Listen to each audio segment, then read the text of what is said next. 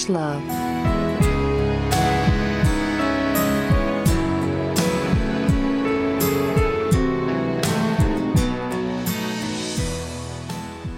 Elephants and acrobats, lions, snakes, monkey. Kelly speaks righteous. Sister Xena says funky. How bizarre. It's episode 28, season 5 of Ravage Love. And we're going back in the day, baby. Back in the day. That is our theme this week. Bonjour, René. Allô, ça va? Ça va très bien, toi? Pas mal, pas mal. Pas mal, pas pire. Y'all need to know the backstory that sweet child Renee knows that we have, as we've mentioned many times already, golden retriever black cat energy friendship, and I really wanted to read a specific book for this week, and so I know Renee and I have very different tastes, but we came to a consensus. We came to an agreement. We did a collaboration, if you will, to come up with a theme that would allow me to read the book I wanted and also give Renee the freedom to read the things that she loves and enjoys. So Look at us. Look at us working together. Diplomacy, if you will. Give peace a chance, y'all. Women can be friends. And so I'm so excited to tell people about my book this week that I'm just going to launch right into it. Hit me. So I read Learned by Heart by Emma Donoghue. Emma Donoghue is my favorite author. Now, Emma Donoghue is an Irish-Canadian author who... Ooh, love to see it. Right? She met her wife in the UK. Her wife was like on exchange, and then they got married and had kids and moved to Canada. So she's been in Canada for quite some time. She's a 30-year career, and Oof. She had written for years before she popped off, and she popped off with a little book called Room that was a major bestseller, and then she wrote the screenplay for the film, and the film was a bestseller. Like, it did really well at the box office. She actually got nominated for an Oscar for Best Adapted Screenplay for having written the screenplay for Room. And Room is, like, interestingly enough, a major departure from the other books that she's written. So really, and that's why I've only read Room. Yeah, so when people like, it's funny because like I like adored that book. I thought it was brilliant, and then I went and looked up her other stuff, and I'm like, oh my god, she writes almost exclusively sapphic historical novels, and I'm like, everything I love in this world. And so she does this like one departure and then like kills it, and then has gone back to what she loves. So frog music, incredible. The Wonder, which was adapted into a screenplay by her, starring Florence Pugh. It's on Netflix. If no one has seen it before, watch it, read it. Good. Oh, it's so fucking good. So she has been described by The Guardian, and I just love this because it's like the perfect summary, as the master of the microcosm. So like the premise of The Room is like, this woman has been kidnapped and her child is born in this room, and the only thing he knows is this room in entire life. And she's just so good at like, just the microcosm of like being trapped. I think one of her best books, called Haven, is from like 16 something AD, and it's about these monks who end up on an island, and she wrote it during the pandemic to talk about isolation. Like, she just does the most incredible job taking like the tiniest little part of the world and just like doing world building with it. And actually in this particular book that she wrote, I found this really great quote that she did in an interview where she says, "My specialty is digging up obscure stories where there are just enough facts to really stimulate the imagination." So she is a literary historian, and almost all of her books feature a real person in some way, where we have some details about them, but not a whole lot. And so she's like, and that's why I decided to write fiction, because I couldn't actually write like, a biography about these people because there wasn't enough. So she basically takes what we know to be true and then fills in the blanks. Love it. So, Learn by Heart is a fictionalization of a very real relationship between Anne Lister and Eliza Rain. Now, do you know who Anne Lister is, Renee? No, but it sounds familiar. Yes, because her life was made into a very well-received BBC show called Gentleman Jack. Anne Lister was a landowner, a businesswoman, Heir to the Listerine fortune. No, a 5 million word diarist. She had so many diaries that it accounted for 5 million words, and she was openly gay and exchanged rings with Anne Walker in 1834. She had the first lesbian wedding ever in the world, and this bitch dressed like a man, but like didn't identify as a man, very much identified as a woman, but basically would be our equivalent of like a mask butch woman. Love to see it. Oh my God, we love to fucking see it. And so she was not only openly gay, but in her memoir, like in her diaries, she would use a lot of code to be able to talk about these stories. And people like you can imagine Anne Lister is like a fucking gay icon. So tons and tons and tons of people have like deciphered her codes, have read her letters, have read her diaries. And so she not only was all of these things, like a landowner at a time when women were not owning land, she was like well respected in the business world. She also was a fucking hoe and like just banged so many women so unabashedly, which I love. Love to see it. We love to see a slutty, masculine, butch top. We love to see it, Renee. So, but what's interesting is that there's a lot that's known about Anne Lister because she was such a prolific writer about her own life. But very little was actually known about Eliza Rain. And Eliza Rain was her first love, and they met at the Miss Hargrove's Manor School. So Eliza Rain was also fucking like a woman of color. So we're talking like 1805.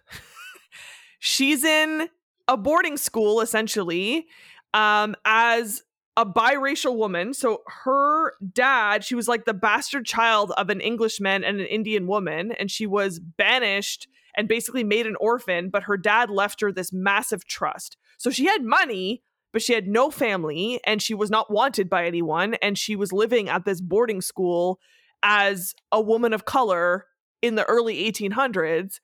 And so, we have to put you up in this particular room. So she basically lived in an attic in this boarding house.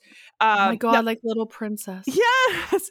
And then in saunters in a cocky, know-it-all, very smart, very, very self-assured fellow tween, because they're like 14 at this time. And no one knows what to do with this Anne Lister character because they're like, you are not at all what we have at this like all girls manor school. And so she gets put up in the attic with Eliza, and thus begins a romance. Now, there's very little known about Eliza, and that is why specifically Emma Donoghue focuses on that relationship, because it's the first known relationship that Anne Lister's ever had, and there's very little details, and what we know about Eliza is real fucking sad, because not only was she made an orphan and sent there and basically had money but no community, no sense of love or anything, she was also put in an asylum in 1814 where she lived the rest of her fucking life. What? And so what we don't know... love to see it. Pardon? No, we don't. Don't love to see it. We do not love to fucking see that at all. And so that's why Emma Donoghue was like, I was so fascinated by this woman, because Anne Lister went on to have so many lovers, including a wife, auspiciously, and yet always talked about Eliza, would go and visit Eliza, would write to Eliza, never forgot Eliza. And so Emma was like, oh my God, like there's first love, and then there was clearly something that really like connected them. And so another fun fact about Eliza is, after much consternation, academics believe that Eliza was the inspiration for the character Bertha in Jane Eyre. that Charlotte Wow. Bronte was inspired by their love story by this woman to include her in Jane Eyre. So the whole book centers on so they only spent a year at that boarding school together. And it's based on Anne and Eliza's 1 year together at the school, and then also flashes towards 10 years later in the letter form. So the book alternates between like the time they were together and then 10 years later when they're like in their 20s and they're writing these love letters to each other. And another fun little fact that I wanted to share was that Emma Donoghue she's like, as a lesbian, obviously Anne Lister is like iconic, and like, I've known tons of stuff about her. Actually, one of her first plays, she actually wrote about Anne Lister. But because of social media, because of like the internet and people's ability to be in community together, there's actually a community of people who have been deciphering Anne Lister's writing, including her love letters. And so they found these love letters. And again, because it's like Anne was out about who she was, but the women she was with were not, right? And so she had to speak in code to protect them. And so Emma Donoghue like basically put out a call and was like, look, I want to get access to these love letters that were written between Eliza and Anne. And people like, how like true crime sleuths like figure out crimes on the internet, essentially. They like did that with these letters. And so Emma was able to crowdsource the archives and the love letters between Anne and Eliza to help inform the fucking book. Wow. Incredible. So it's everything you love. Oh, it's everything I love. It's nerdy, it's sapphic, it's beautiful, it's historical. I love historical anything. I especially love it when there's like a grain of truth, like they're real people, or like, the background is a real events that were happening at that time in history. And like the level of research that Emma Donoghue puts into her books is bananas. Like she went to that school and got a tour of the grounds, and then she studied the fashion of that era. She studied the food of that era, so that like every detail of the book is completely historically accurate. Wow. Which I love. And what's interesting about someone like Anne Lister is that like from our perspective now, we're like, oh my God, you were so progressive. Like you were a pioneer, you were a landowner, you were doing all these things as a woman, as an outlet. Like it blows my mind. But in adulthood, she actually was like pretty right-wing, pretty conservative, because she was essentially a capitalist, right? She just wanted to accumulate wealth, to accumulate land. And so it's an interesting look at like how in this book, it's like a young Anne Lister who's just like very curious, who's like very well educated, who, knows tons of things about the world. She's very worldly and still has like a curiosity about her. And then in her later years really kind of was like solidified in being like pretty right wing.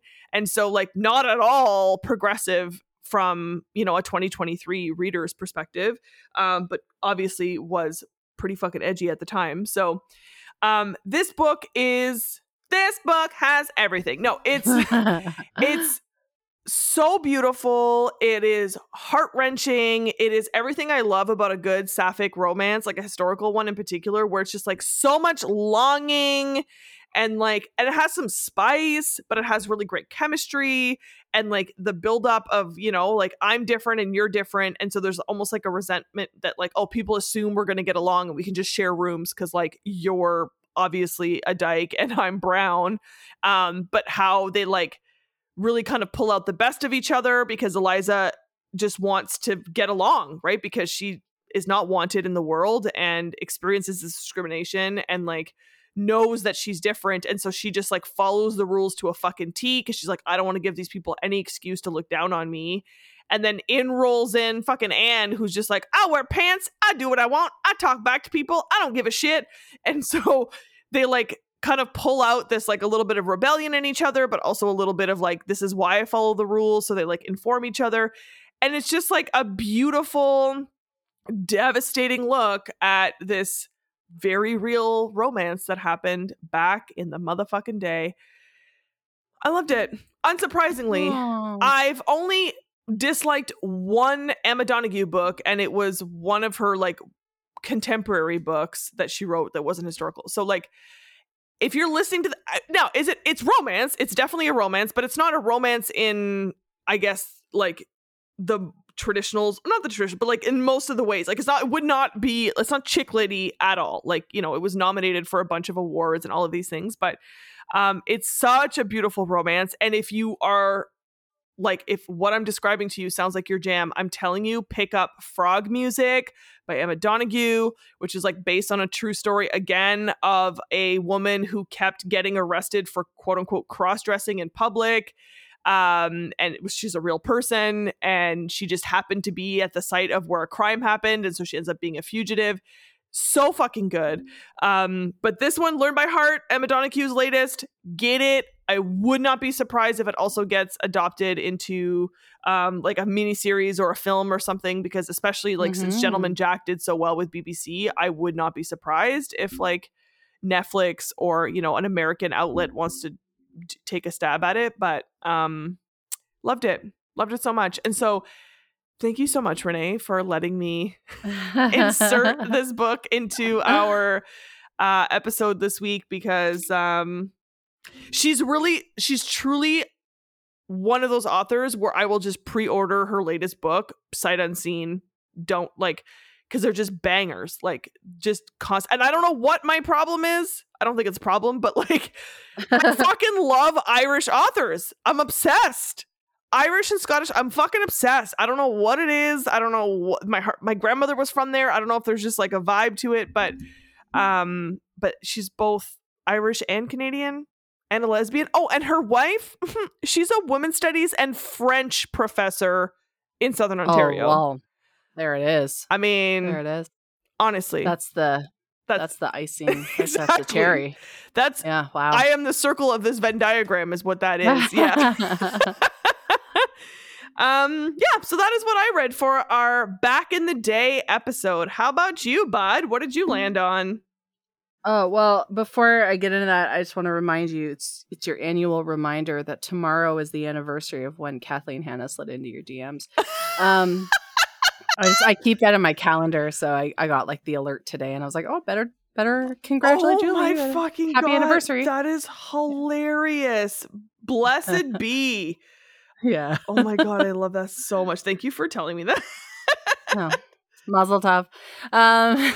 Yeah. So I struggled to find something because all historical fiction is like 4,000 pages, and I fucking hate it. So I found a 250-page banger today, and it took me all day to read it because there's no haunted houses. There's no ghosts. You could have found a back in the day haunted house.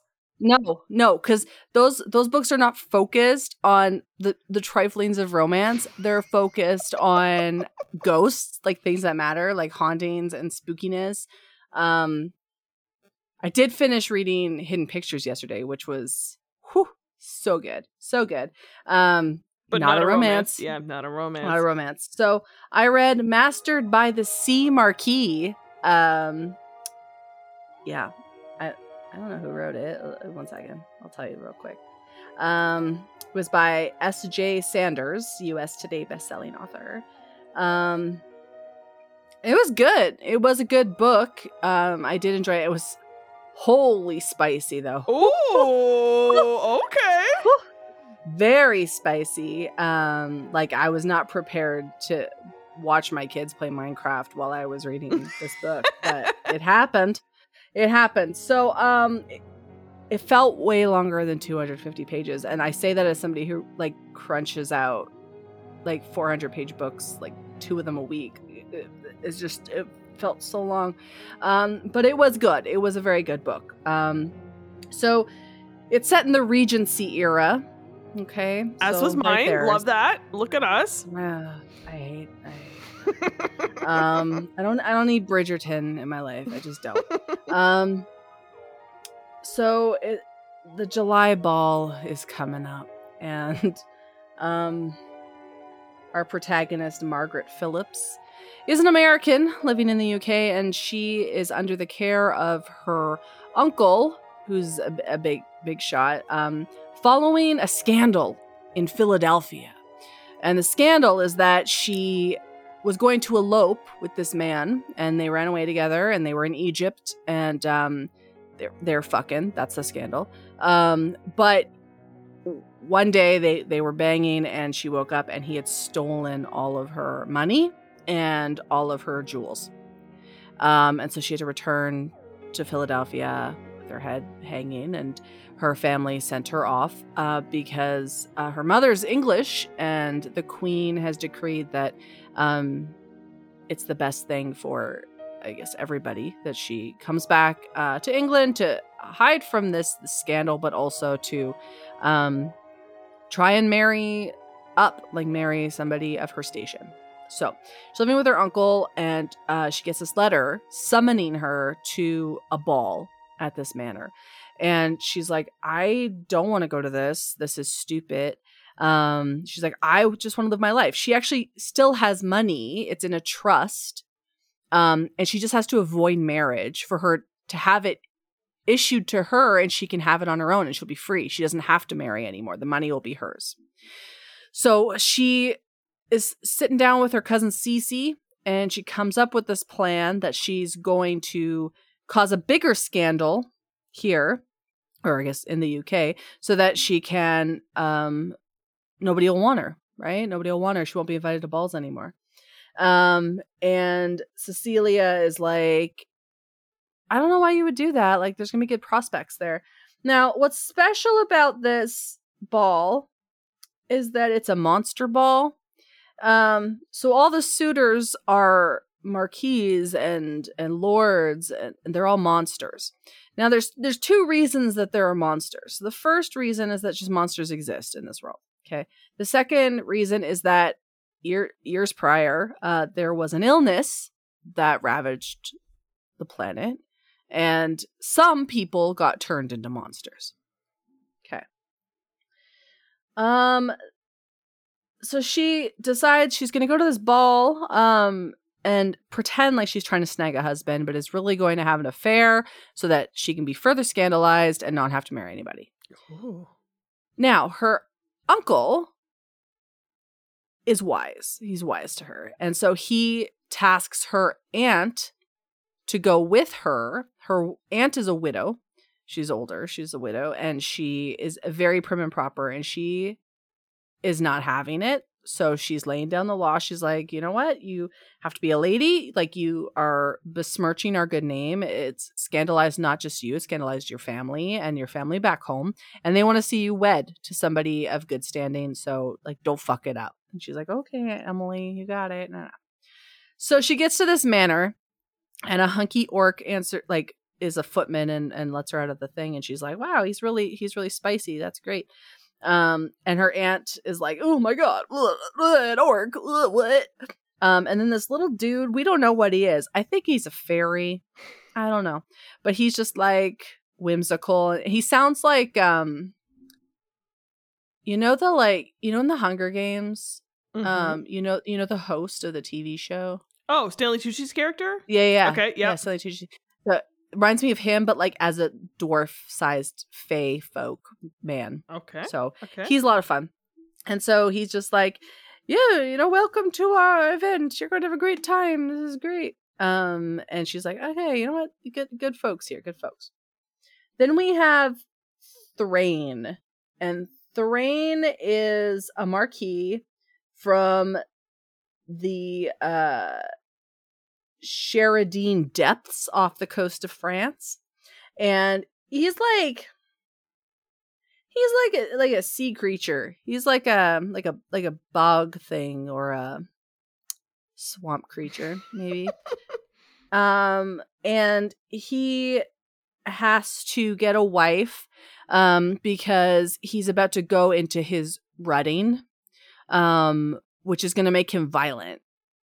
As we know, with like shifter romances and stuff, when people like when the shifter characters need to mate, they get crazy, right? Now, their form of bonding for this species is called like a something song. I'll come back to it. But what it means is that like there's a vibration and a sound that is present when their mate is around. So of course we know we're going to hear this song. So She has never seen any of these creatures before because the illness that caused the monsters never reached America. So she's only heard about these monsters, but she's never seen any. And she's completely like blown away. She thinks they're super cool. She's always been really inquisitive. She always wants to have an adventure. And, you know, this guy that she hooked up with blew it for her.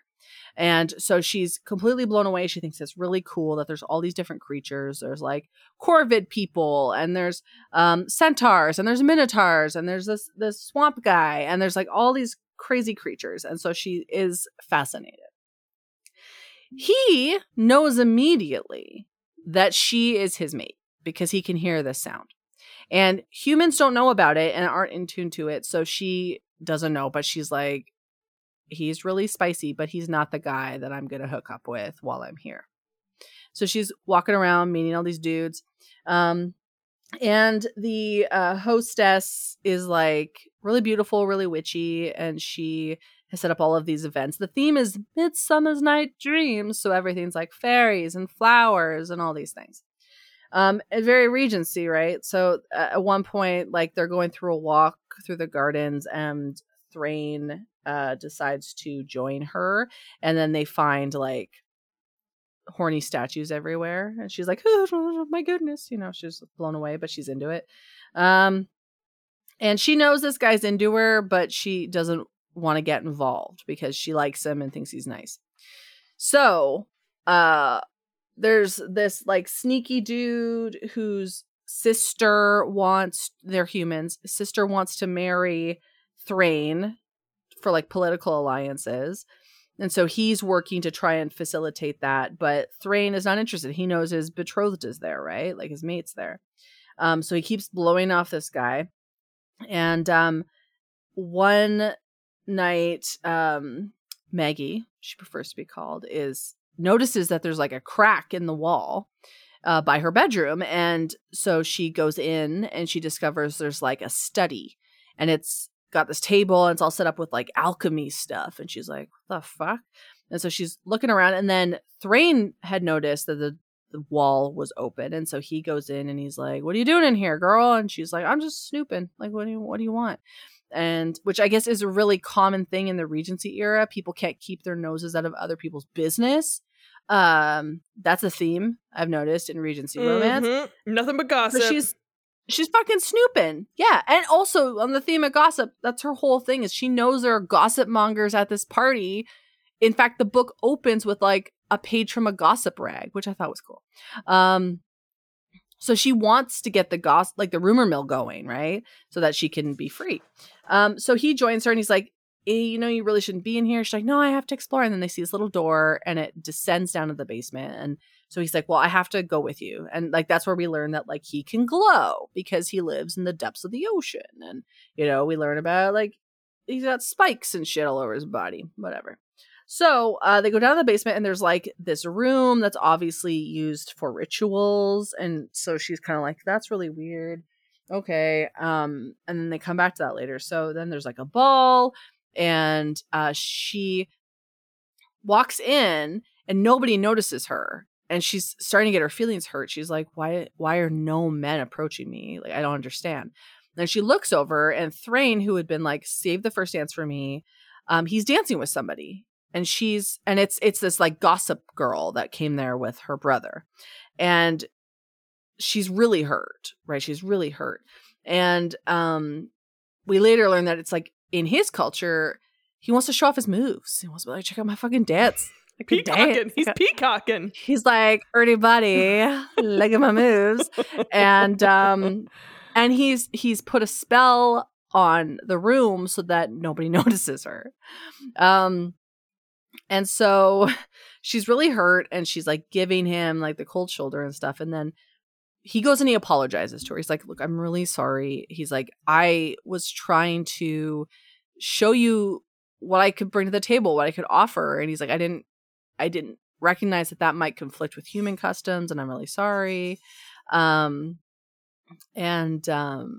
She's like, oh, you were just trying to impress me. And he's like, I'm so sorry. I didn't mean to hurt you. Like, I don't want to do that. And so then they come to an agreement in talking and getting to know each other better because she's also an artist. And he's like, would you draw me? And she's like, yeah, I would love to draw you. And he's like, no, like out of these clothes. I don't wear clothes. I don't like clothes. They're not comfortable, but they're more comfortable for humans. So I'm here in clothes, but like, I want you to see my tail. I want you to, draw me as myself. He's like, and she's like, I don't know. That's really improper. And he's like, no other human has ever created a piece of art of our likeness. And she's like, I'm in. So he's like, cool. Meet me at sunrise down by this little lake and you can draw me. And she's like, cool. Okay. Yeah. And, so he has to like get naked. He hops in the water and she's like, I'm so fucking horny for this swamp man. And they end up like getting like on each other, but then he's like, I can't fuck her because she's not ready for it. And so he just like uses his tail to get her off. And then she like trudges back to the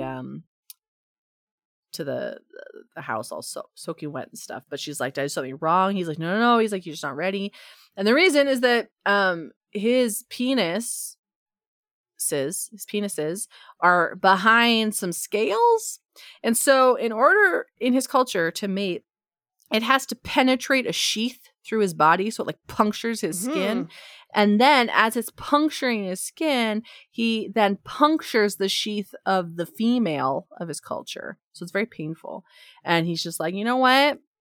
I know she's had dick, but like she's not ready. She's not ready for this jelly. So he's just like, I'm going to rub one out for you, buddy. And she's like, yeah, that's great. So then there's like a tea party and it's a whole thing. And then the book gets weird. Okay. I know it sounds weird now. It's not weird yet, Julie. It's not weird yet.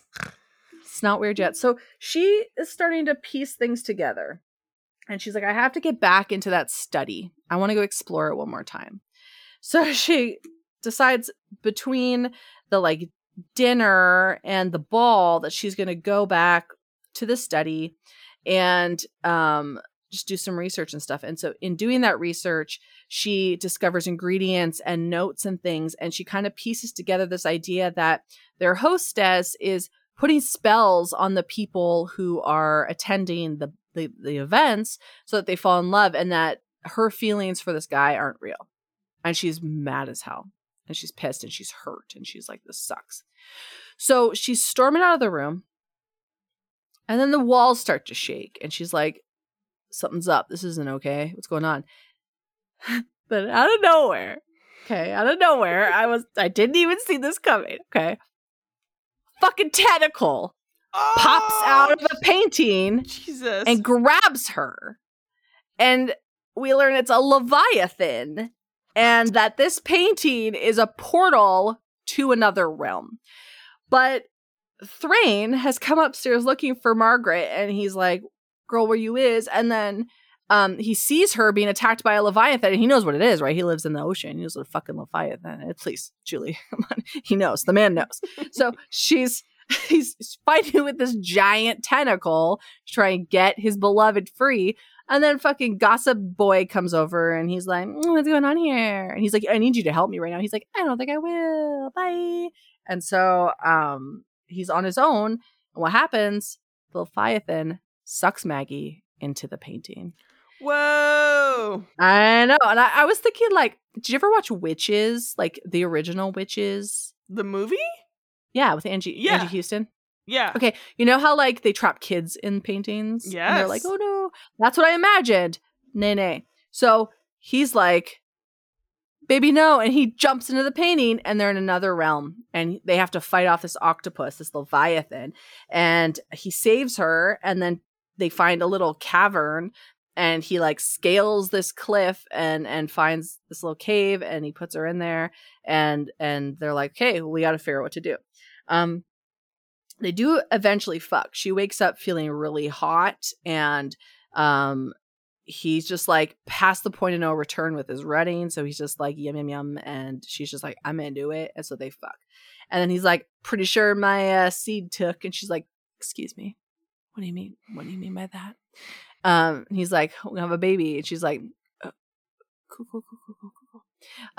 But meanwhile, they got to figure out how to get back. So he scales to the top of the cliff and he looks down and he sees all these jagged rocks coming out of the water. And he realizes that it's like this ancient creature that's considered to be like a great worm, and it feeds out of the water and like inhales everything in its path, and they're like, this isn't good, we need to get out of here. And so as he's scaling the mountain, he finds another cave, and in that cave are things. So like somebody's lived there. So there's like a bed and furs and like a stove and like things, right? And so he's like, this is really weird. So they piece together that the hostess's late husband was into some kind of like cult shit, like Aleister Crowley level stuff. I guess pre-Aleister Crowley. And he had been coming there to try to get a tooth from this creature for magic stuff. And so that means that there has to be an exit. And they kind of deduce that like the full moon is when the great worm is at its like strongest. And so that's probably when the portal gets open. And then they find this like hot spring, and behind the hot spring is a mouth to a cave where there's another painting that leads them back to the thing. They have to wait for the full moon. So as the full moon arrives, they're like scaling down the mountain or the cliffside to get to this painting, when all these like giant bat things come out of nowhere trying to escape this worm and smash into the cliff. And then they gotta like escape the worm and all this stuff, and they just make it just in time. They bust through the painting, and then the hostess is like, explain everything for me, please. And then Maggie's like, bitch, you're putting spells on us. She's like, no, I'm not. She's like, not the way you think. I'm just making it so everybody could feel comfortable and open to finding people that they connect with. That's it. That's all. She's like, I can't account for my late husband. He was into some weird shit, but like, yeah, like it wasn't me. But she's like, I'll move the painting, And then Thrain is like, can we please sign a marriage contract? And then they have a wedding. But then the like gossip guy is like, he's like, oh, well, what's going on here? And so then Thrain like punches him in the jaw and breaks it. And then he's kind of like looming over him like, what? Like faking, like, he's going to kick his ass. And he's like, don't ever talk to me or my future wife ever again. And he says the same thing to like his sister, and they're pissed, but they still come to the wedding, which I thought was nice. And they get married, and then they wrap it up, and then she gets taken to like his island where he lives, and then they give her a special potion that gives her like mermaid skin, but not a tail. But it's just so she can breathe underwater and like has like skin that'll keep her warm and stuff. I wanna imagine she got really thick skin like a Michelin man, but it's probably not the case. And that's how it ended, happily ever after. So, way more nuanced than what I had to say, but it was very good. And it was written like a really real Regency novel, not like a monster novel. But it's actually part of a series called the Monster Ball series, and different authors wrote every book. And the shortest ones, I was like, that's what I'm going to read. But then the reviews were like, this didn't make sense. This was not good.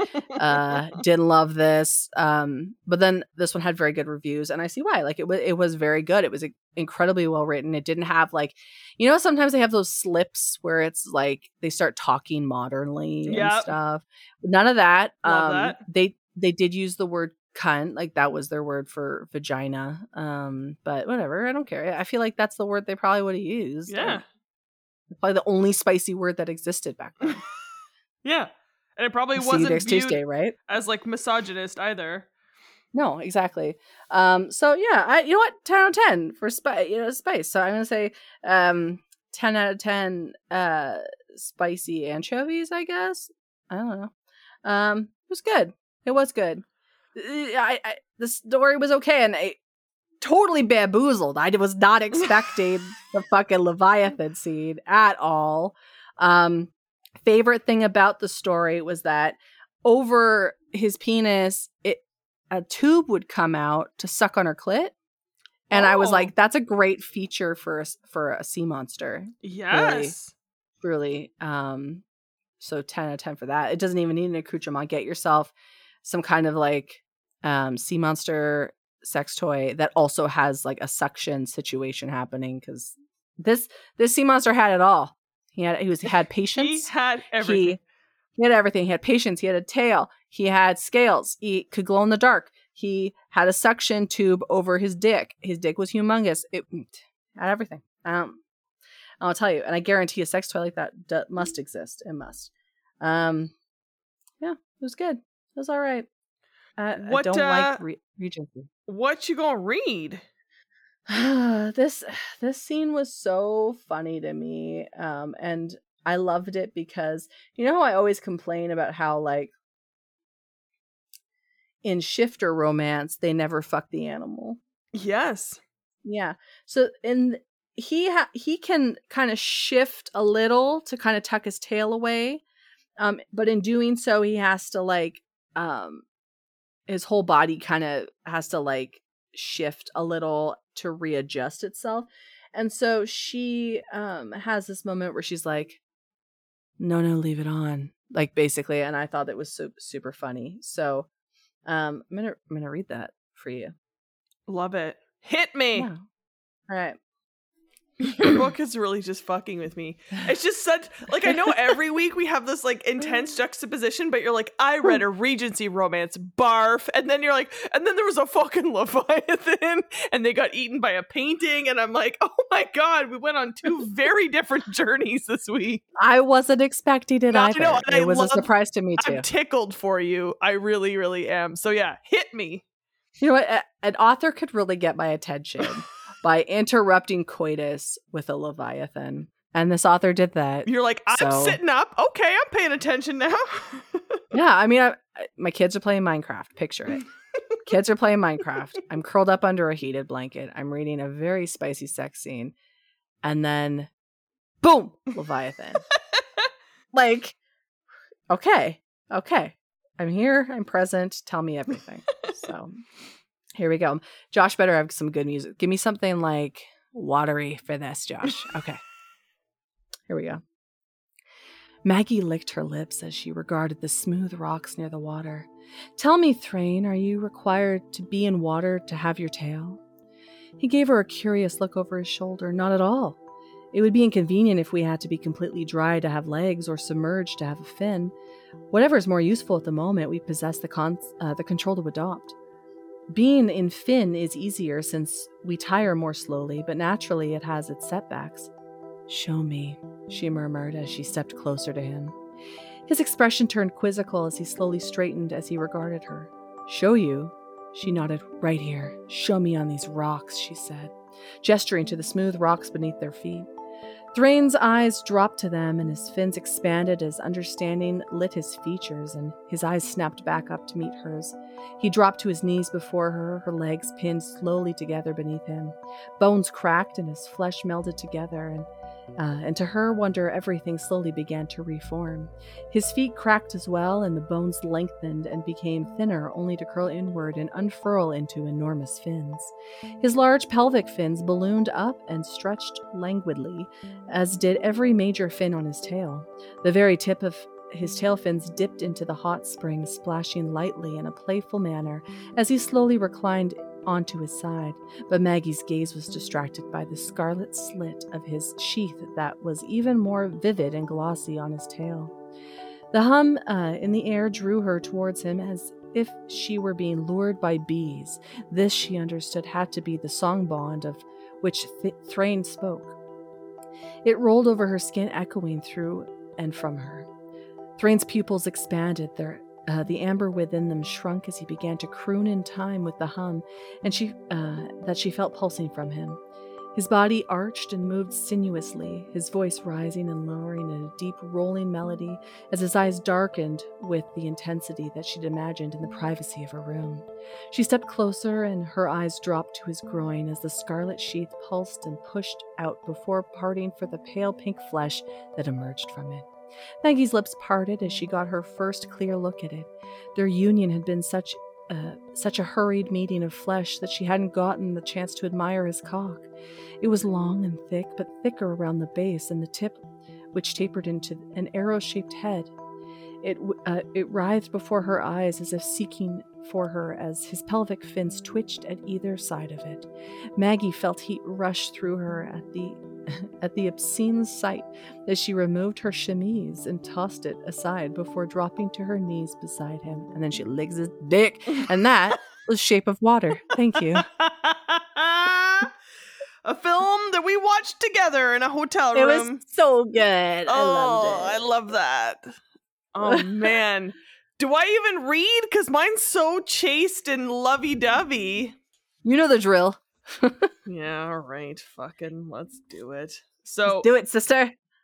Mine, I'm reading a very, very early section of the book, and this is a letter that Eliza, so again, Eliza is the young woman of color who was eventually put in an asylum, and so this is 10 years after they finished school. She is writing to Anne, and this is just a little part of her letter.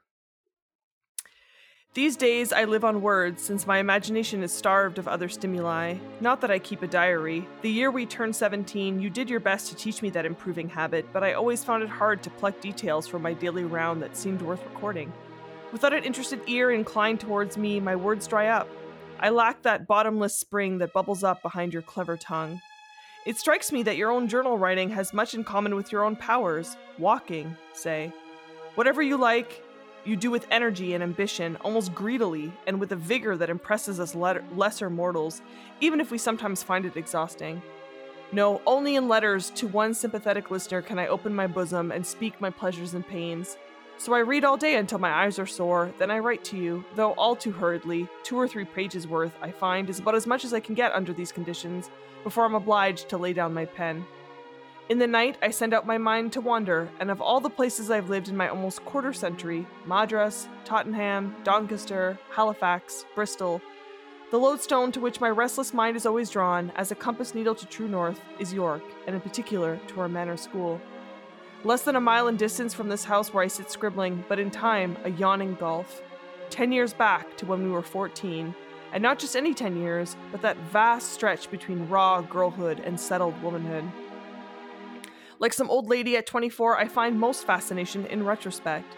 The memories come back to me with the irresistible forces of waves striking ashore. It would be absurd to deny how changed I am, in ways I need not list. I am not who I was then when we met. But I recall that Eliza so vividly, I only have to close my eyes to slip into her, under her skin. Under the mossy, leaky roof of King's Manor, I was quickened to life from the day I first laid eyes on you, Lister. As the old Roman chiseled on our stone, happy the spirit of this place. In our slope, and the slope is the very cute name for the little sloped attic room they were in. In our slope, I passed my best hours, and sometimes I have to remind myself that they are indeed past. But I tell myself that I'm not dead, not yet. Wilted plants have been known to revive if given just a little water. Could I have you by my side once more? I almost believe. Oh my god. Julie, why was she hospitalized? Cause people are awful. And okay, yeah, it was one of those. Yeah, okay. It was one of those. It was very much you're an orphan, you are brown, you're too friendly with this woman, bye-bye. Yeah. Way to go, Commonwealth. Fucking thumbs down for these people. But thumbs up for beautiful, beautiful romance, beautiful writing, for longing, for, living your truth. I know I've said it a bunch of times on various episodes, and I will say it again.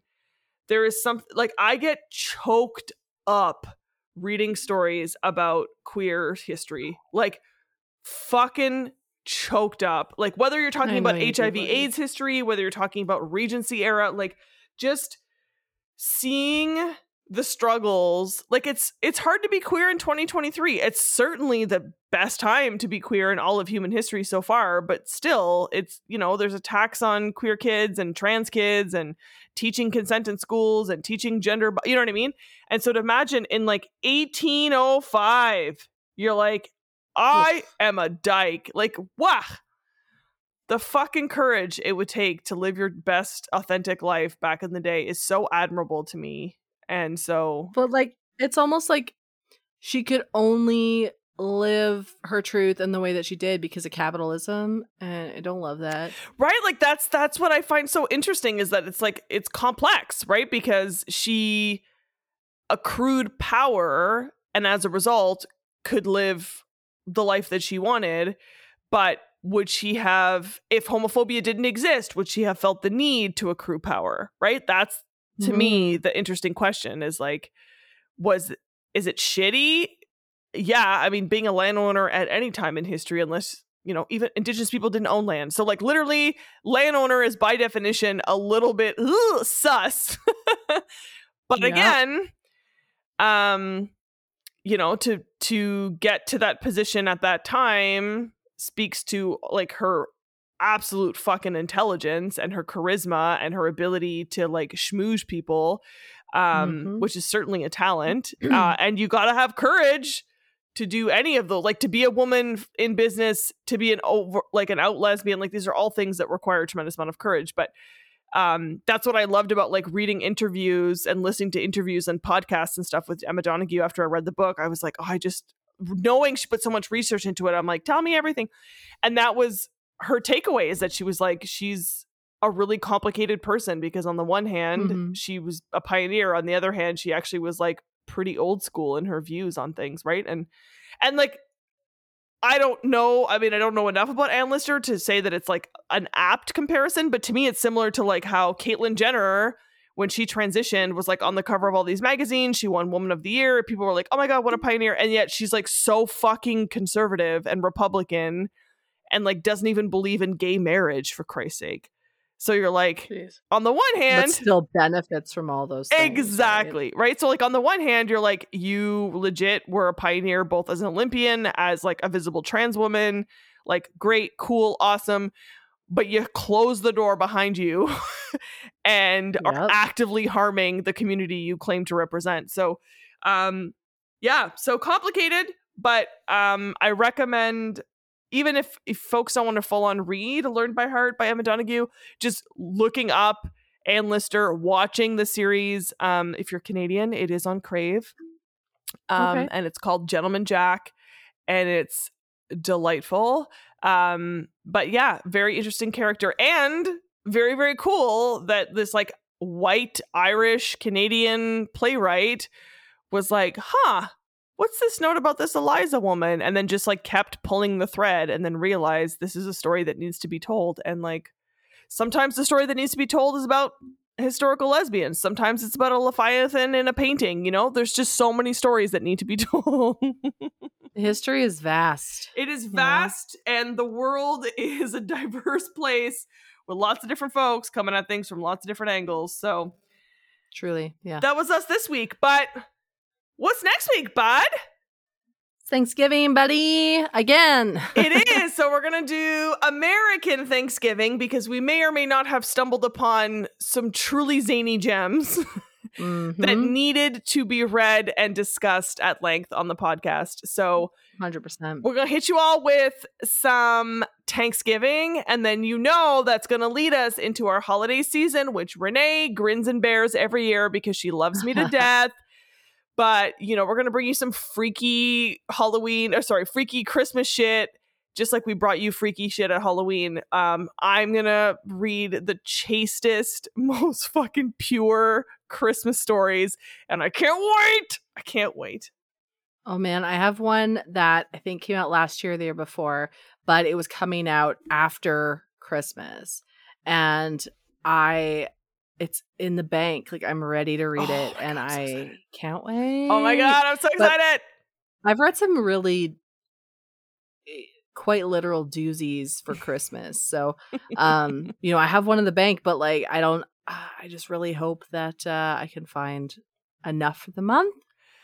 I mean, I'm on the hunt for some good Amish Christmas. It's been a minute since I've been able to read an Amish book, so I'm trying to find a good gem for that.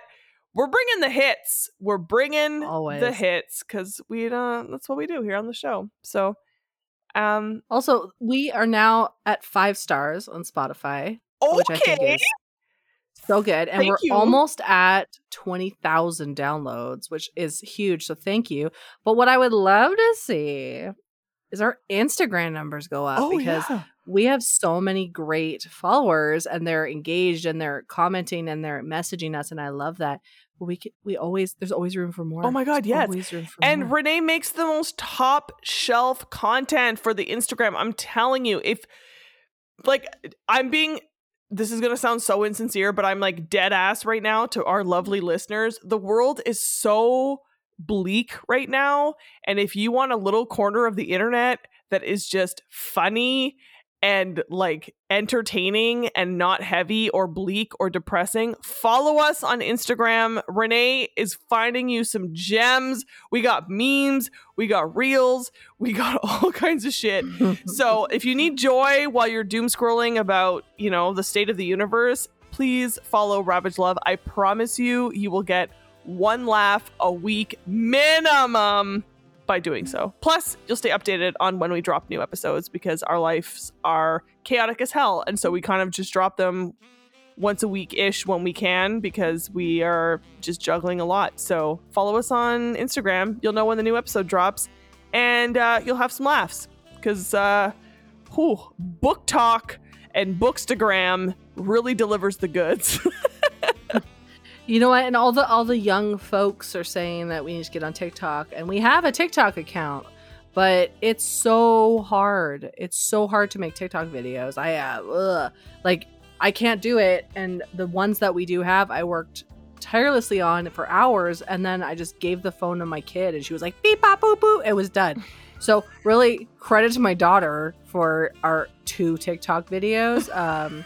But I don't think I have it in me. I'm too old. I just curate TikTok videos. I don't make TikTok videos. It's too difficult. It's too hard. It is. You know what? I bet if we did, work. our numbers would blow up. Oh, I'm sure they would. But it is also like an astounding amount of work. So, yeah. Yes. Yeah. But we will always take like interns to help with that. We will sign off on those hours, kids. We got you. Yeah. Slide into the old DMs, pal. We'll put you to work. Awesome. Oh, I do have news though. My book that I put up for grabs, To Be Devoured. You remember the one about the vultures and the girl that ate her girlfriend? How could I forget? It has been claimed. Oh, congratulations to the freak that wanted it. Yeah. I mean, yeah. So I am going to mail that out, and I'm so thrilled. I'm so thrilled. It started with, I like vultures. I was like, cool. So I love those. Sending it out to you. Thanks for listening, folks. Yeah, it was lovely chatting with you. It's always my greatest pleasure. Do you want to sing us out? I sure do. Ravage love. Ravage love. Bye. Bye. Artwork for the show is created by Karen McKnight. Very special thanks to Josh Shenfield for production assistance. You can find Josh on Instagram at Fushigiyami. That's FUSHIGIYAMI on Instagram. Connect with us at Ravage Love on Instagram and Twitter, or by email at ravagelove.podcast@gmail.com.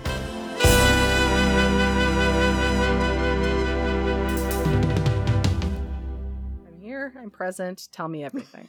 So here we go. Josh better have some good music. Give me something like watery for this, Josh. Okay. Here we go. Maggie licked her lips as she regarded the smooth rocks near the water.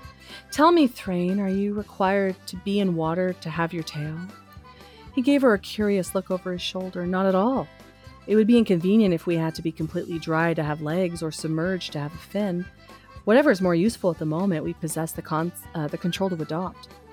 Being in fin is easier since we tire more slowly, but naturally it has its setbacks. Show me, she murmured as she stepped closer to him. His expression turned quizzical as he slowly straightened as he regarded her. Show you? She nodded. Right here. Show me on these rocks, she said.